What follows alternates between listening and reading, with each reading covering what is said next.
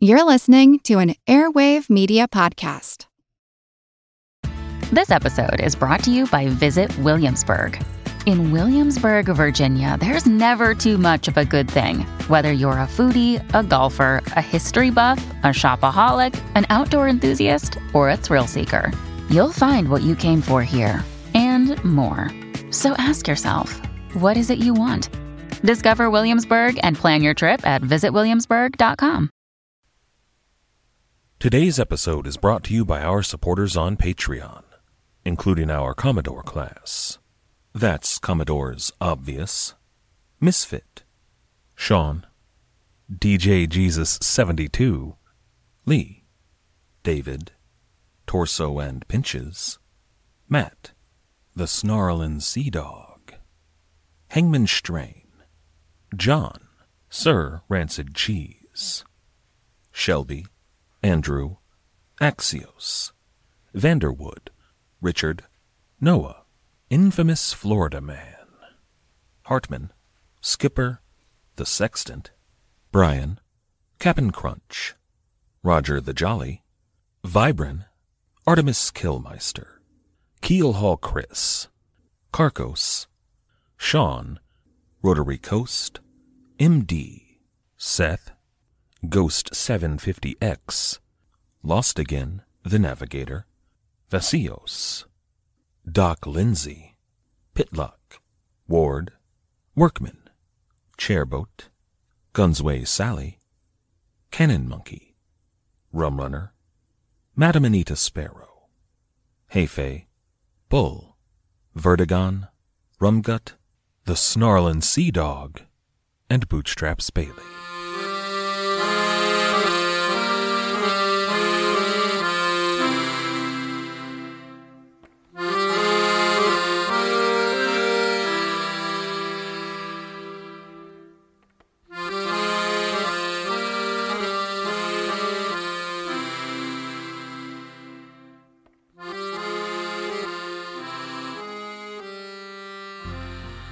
Hello.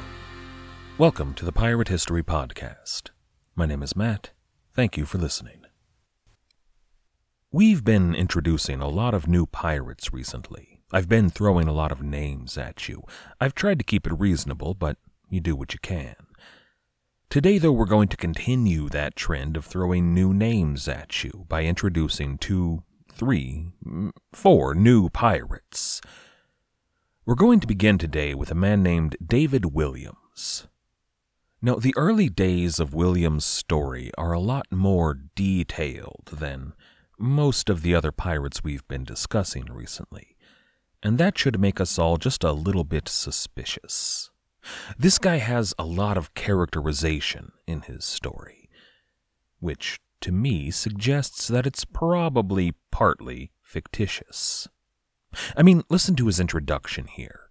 In A General History of the Pirates, Volume 2, the chapter on David Williams begins, quote, "This man was born in Wales, of very poor parents. He was never esteemed among the pirates, perhaps on account of his ignorance of letters, for, as he had no education, he knew as little of sailing a ship as he did of history and natural philosophy. He was of a morose, sour, unsociable temper, and resented as an affront what a brave and more knowing man would not think worth notice. But he was not cruel, neither did he turn pirate from a wicked or avaricious inclination, but by necessity. When he was grown a lusty lad, he would see the world, and go seek his fortune, as the term is among country youths who think fit to withdraw themselves from the subjection of their parents." End quote. Morose, sour, unsociable, and lusty. Yeah, I like this guy. This is episode 329, A Lusty Lad. Now that's an unusually detailed introduction, especially in this book. Now, I'm not a literary analyst. That's a job that requires a toolkit I just don't have. But there are people out there, trained and educated, who can read a passage and then compare that to another passage and say with a fair bit of certainty if they had been written by the same person. That takes an eye that I just don't have. But I have read a decent bit of writing from the late 17th and early 18th century, including more than a little bit of Daniel Defoe's work. And there's just something about the way that this chapter is written. It reminds me a lot of the first chapter in the book, that on James Masson, a chapter that's unequivocally fictional. They share a kind of pretension, kind of a purple prose, a lot of $10 words in there, and they remind me, if I'm being honest, of Daniel Defoe. There's a little bit of Robinson Crusoe in this, but more than that, there's a lot of Captain Singleton in these chapters.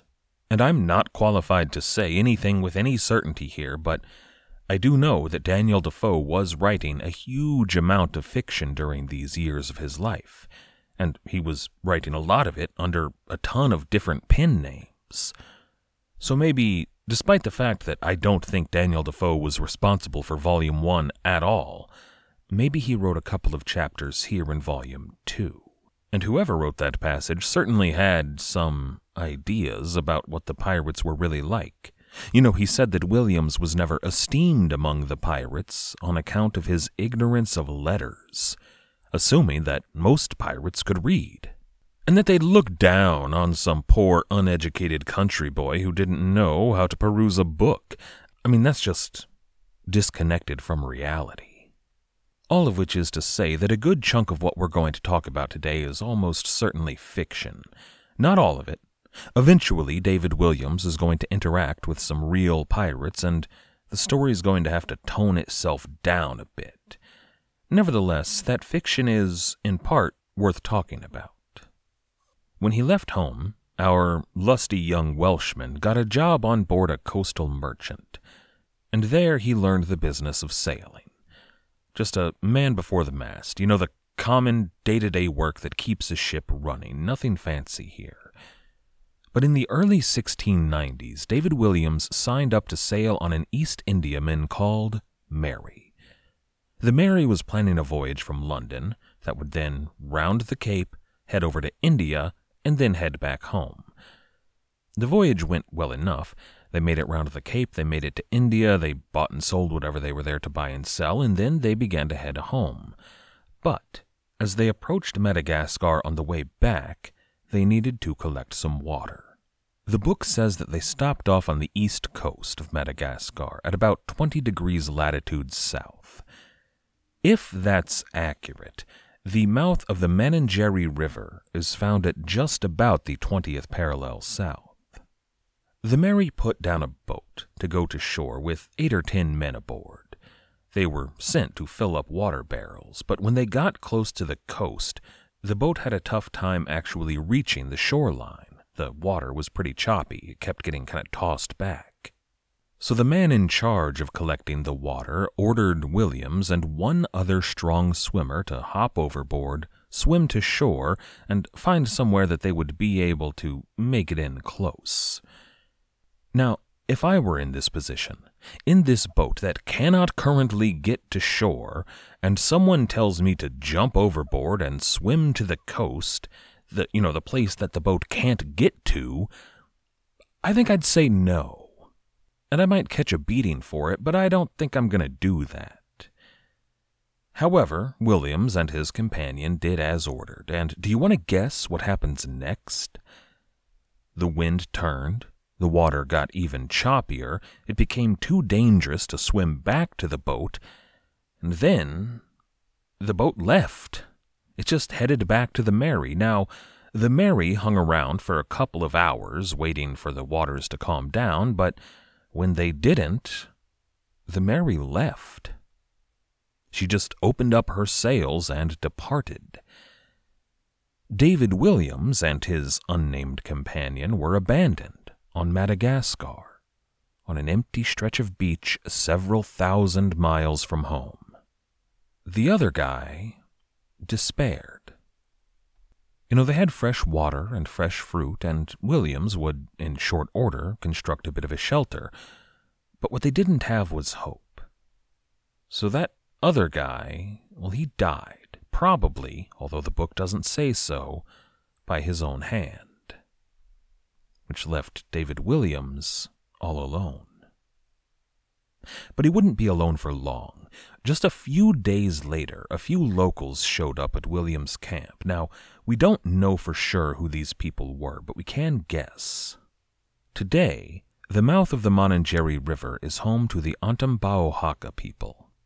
Antambaohaka tradition holds that they had at one point been part of a much larger kingdom, the Antaimoro people.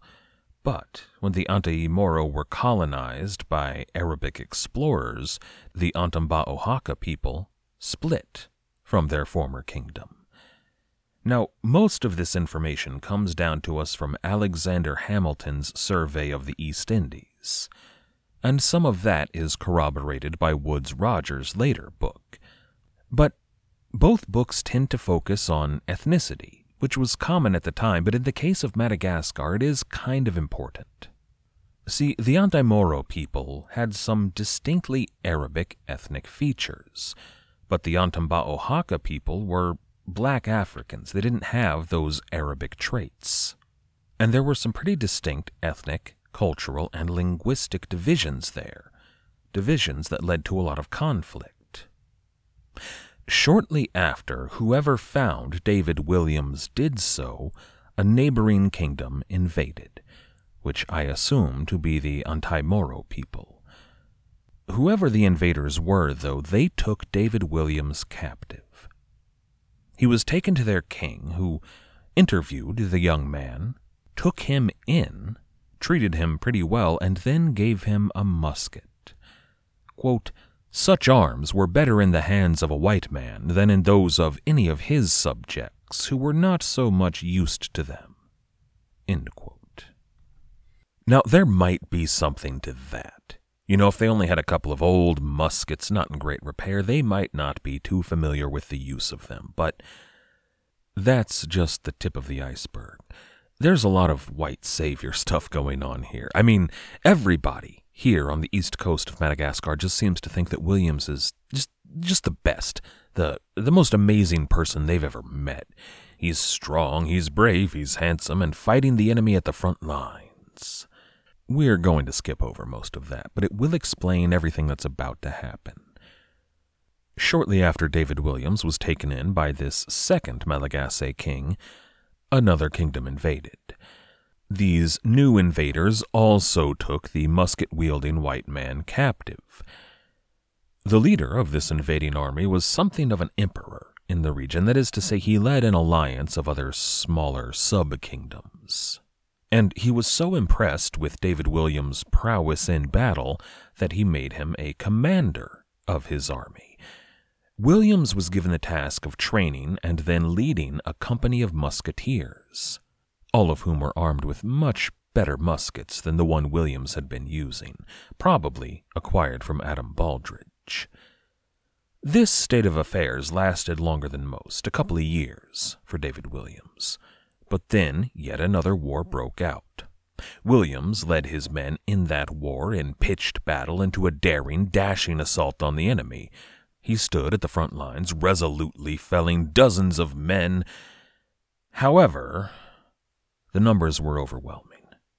His musketeer brigade was cut down, and Williams ran. He ditched his musket at the base of a tree, and then climbed up into the tree where the enemy couldn't reach him easily, and surrendered. And he was scared here that he was going to be, and this is the phrase that the book uses, cut to pieces.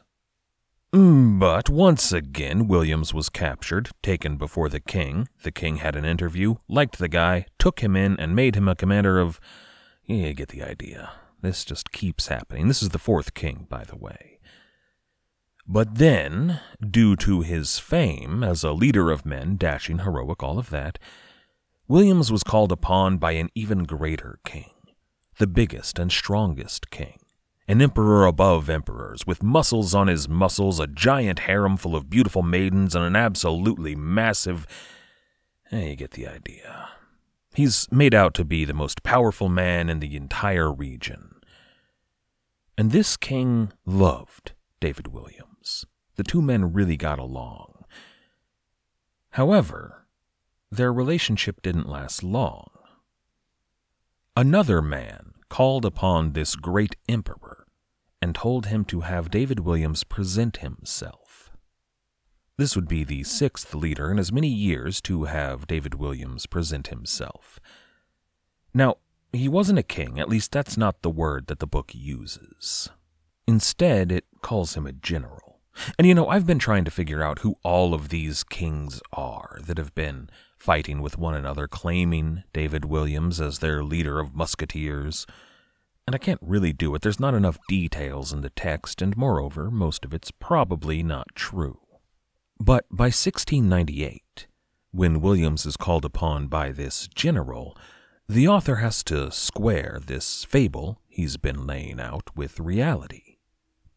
This general was a real person, and someone we've met before. His name was Abraham Samuel. And of course we all remember Abraham Samuel, right? He was that man enslaved on the island of Martinique who led a mass breakout, and then joined up with the crew of Captain John Hoare aboard the John and Rebecca. He was on board the John and Rebecca when John Hoare had most of the white men from the crew on shore at St. Mary's. When the Malagasy rose up, killed John Hoare and all of his men, Abraham Samuel took the ship and sailed south. Horrible storm, wrecked on the beach, and took up residence at Fort Dauphin. Now there's a lot of drama when David Williams is taken before Abraham Samuel. And to be clear, the book never calls him Abraham Samuel, but that's who they mean. For example, Samuel asks if David Williams is in fact a free man, and the king informs him that yes, he's not a slave. And Samuel says, well then, where are his slaves? And this king, the most mighty of emperors, has to send along a couple of dozen enslaved people as his retinue. Which might actually have happened, or might not. Like most of this part of the story, it's pretty dubious. But what we can say for certain is that David Williams set sail sometime in the early 1690s. He was abandoned at Madagascar and wound up at Fort Dauphin by about 1698. He stayed there for about a year and a half until, in 1700, Williams was picked up by an Englishman, a pirate named Evan Jones.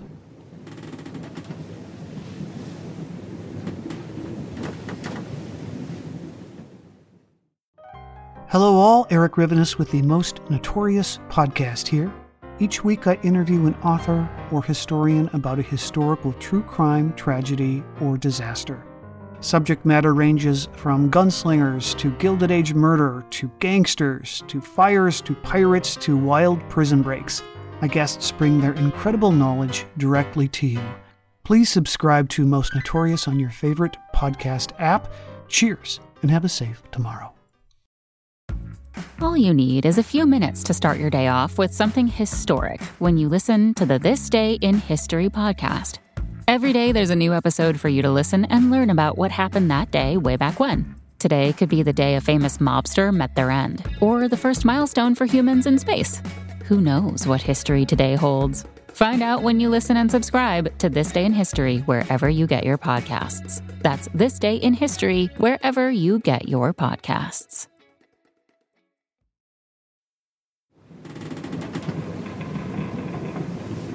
Evan Jones was a sailor out of New York in the 1690s.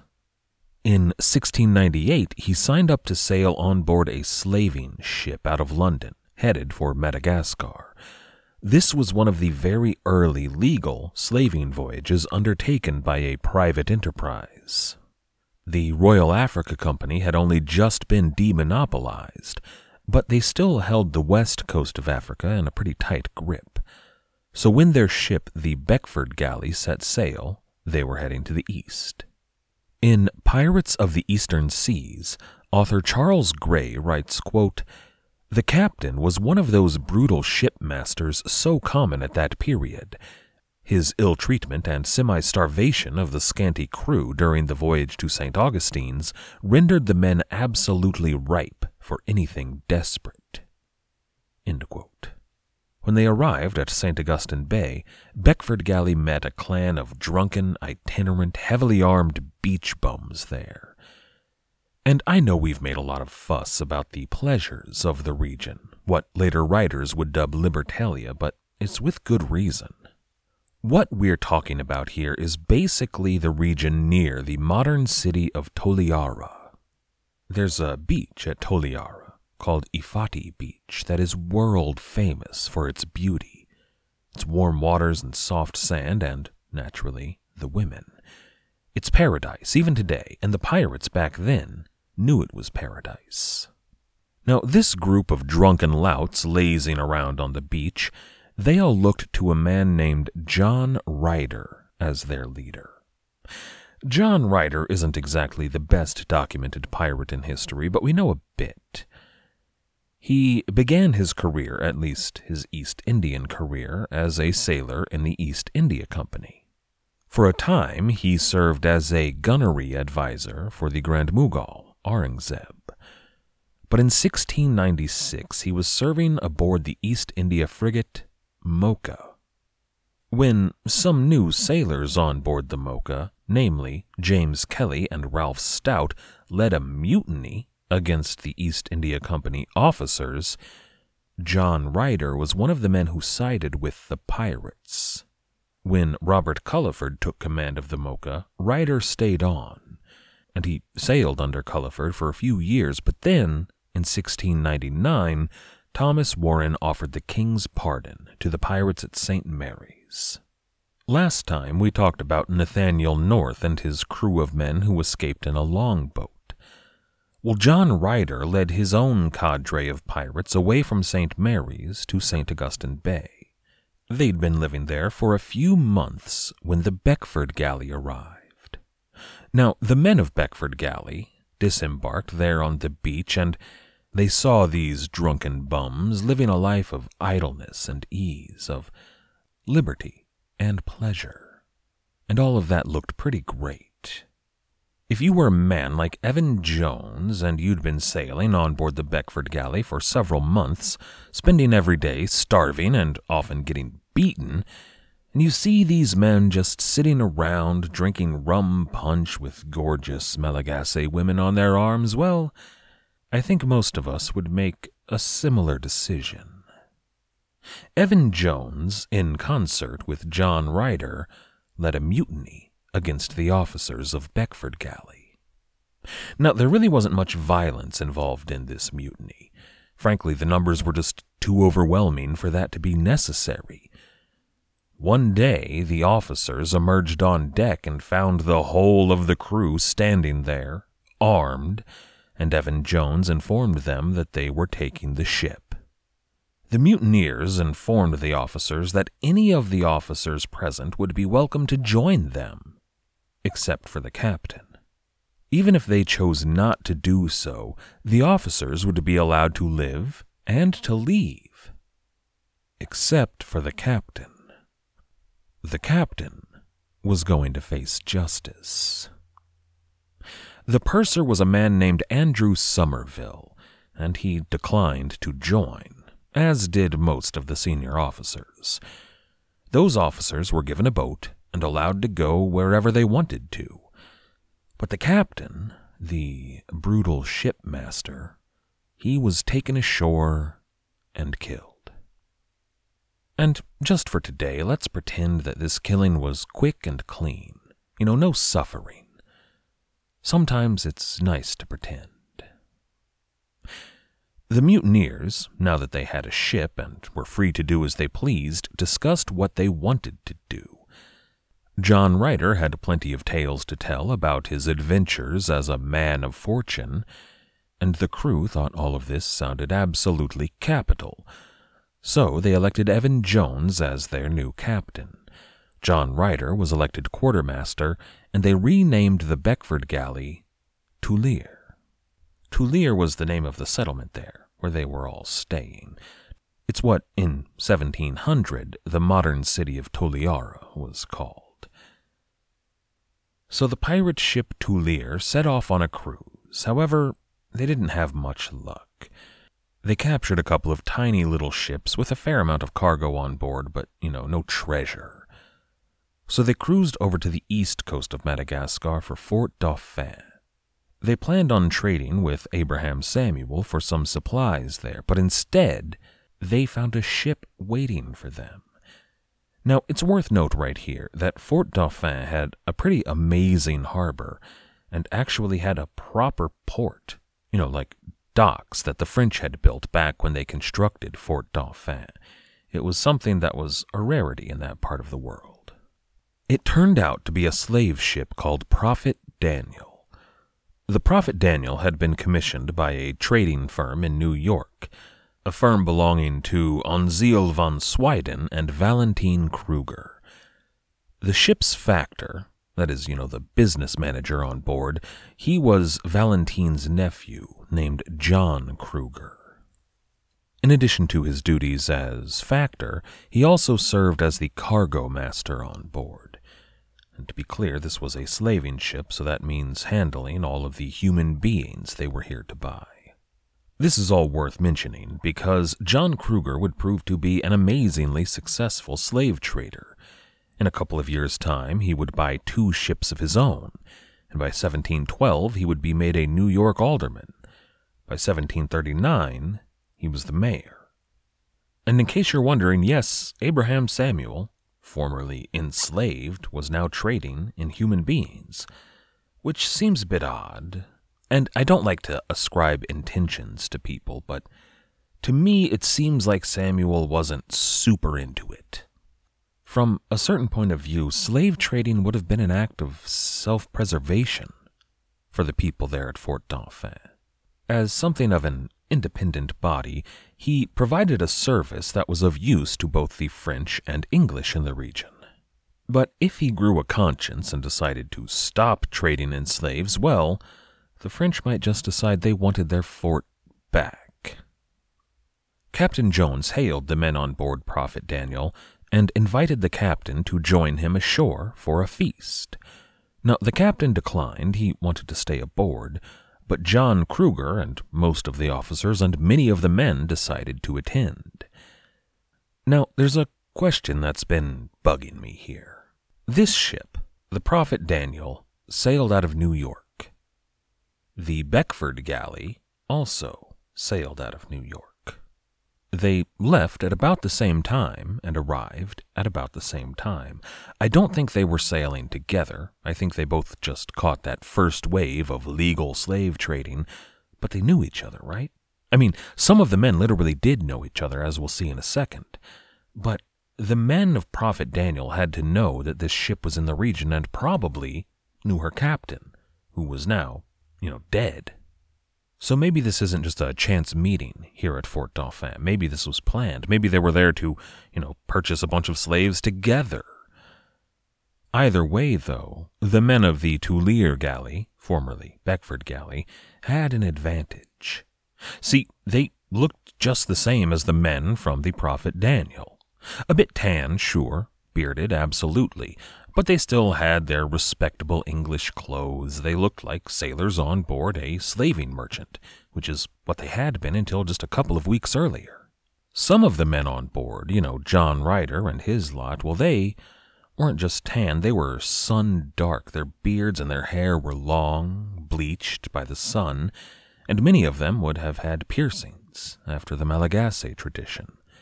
They also would no longer have had anything even resembling English clothing. In short, they looked like pirates.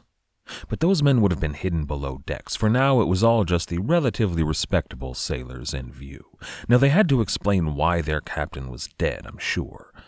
We don't have a good explanation for it, but, disease happens, and that's a fairly easy thing to claim. And with these preliminaries out of the way, they got down to business. Abraham Samuel brought his retinue down. First, there were a lot of people there to serve food. Also, his men, who had formerly served with him on board the John and Rebecca, and one white guy, which was a little bit weird. The only white guy from Fort Dauphin. As we know, that would have been David Williams. But soon enough, the men were sitting down around roaring fires to enjoy roasted meat and rum punch. And as we said, some of the men knew each other. A bunch of them knew Evan Jones, who grew up in Westchester along with a bunch of the other guys from Prophet Daniel. If there had been any fear or trepidation about the nature of this ship, the fact that they knew this guy and some of the other men as well, that laid their fears to rest. But of course, it shouldn't have. While the men were all feasting and toasting each other and having a grand old time, the pirates on board, the men under John Ryder, they slipped out of the Tulir galley. They lowered boats into the water, rowed over to the Prophet Daniel, and climbed aboard. There were still a few men on board, including the captain, but it appears that if they were keeping a watch, they were watching the shore, waiting to see if those men enjoying the feast were up to anything nefarious. They didn't even know that these pirates were on board the Tulir galley. But then, all of a sudden, out of the darkness on deck, there they were, everywhere, pointing their guns at you. Now, if everything had gone according to plan, they would have claimed the ship without anybody on shore being the wiser. However, somebody on board the Prophet Daniel got off a shot. Her crewmen, who were ashore, they noticed. The crew of Prophet Daniel jumped to their feet, maybe a little unsteady, but they wanted to know what was going on. Some of them ran toward the harbor, to their ship. It was here they realized they'd been double-crossed. Abraham Samuel had cut a deal with Evan Jones. Samuel's men drew guns and swords and took John Kruger and all the rest captive. And that was it. The game was done. The ship had been taken. The deal went down a little bit like this. Jones and the pirates would get to take all the supplies on board. Water, food, that kind of thing, but they also got to take the slaves. They would be traded to the Malagasy back in St. Augustine Bay. Abraham Samuel, meanwhile, got to keep the ship and the guns to man his fort. However, in the deal that was struck, he did have to give up his favorite companion, David Williams. Williams didn't want to stay any longer. He elected to join up with the men of the Tulir galley. The Tulir galley returned to St. Augustine Bay, the closest thing any of them had to a home at this point. They needed to careen their ship, though. The hull was in bad shape. And remember that careening required the crew to beach the ship parallel to the waterline. Then they would tip her over at low tide so they could scrub the hull and make repairs. But it went wrong for the men of Tulir galley. In attempting to beach her, they broke the ship's back. And that's what they call it, breaking the back, or sometimes breaking the spine. That's the center part of the hull that kind of holds the two sides together. And breaking that ruined the ship. They didn't have the capability to repair her, so the men were stranded. Now, Tulir, also later called Libertalia, was maybe the best place they could hope to be stranded, but that didn't change the fact they were still stranded. But in this case, not for long. Remember last time, George Booth, right before he sailed his brand new ship, the Speaker, right before he took her to Zanzibar, he stopped off at St. Augustine Bay to pick up some men. And I know that it might seem like there's just some kind of unlimited supply of men waiting in the wings there at St. Augustine Bay, but there isn't. And if anything today, I hope I've been able to illustrate that, even if it's one of those pirates that isn't a main character, all of these people have interesting, exciting, intriguing stories that brought them to the life they are currently living. Once Evan Jones and John Ryder sign up to serve on board the Speaker, they disappear. There's nothing else on them. Maybe they died there in Zanzibar, or maybe not. Maybe there just wasn't anything else worth writing about. David Williams, though, is going to stay in our story for a little while. Next time, we're going to continue on with David Williams, as well as Tom Collins, Thomas White, Nathaniel North, and John Bowen. I'd like to thank everybody for listening. I'd like to thank everybody who helps to support the show, all of our patrons on Patreon, everybody who has left us ratings and reviews, and everybody who has recommended this show. You all make it possible, so thank you. The Pirate History Podcast is a member of the Airwave Media Podcast Network. If you'd like to check out some of their other fine shows like Grey History, you can do so at airwavemedia.com. Our theme music was, as always, The Old Captain by the fantastic band Brillig. If you'd like to check them out, you can find them on YouTube, Facebook, Bandcamp, or anywhere fine music is found. As always, most importantly, thank you for listening.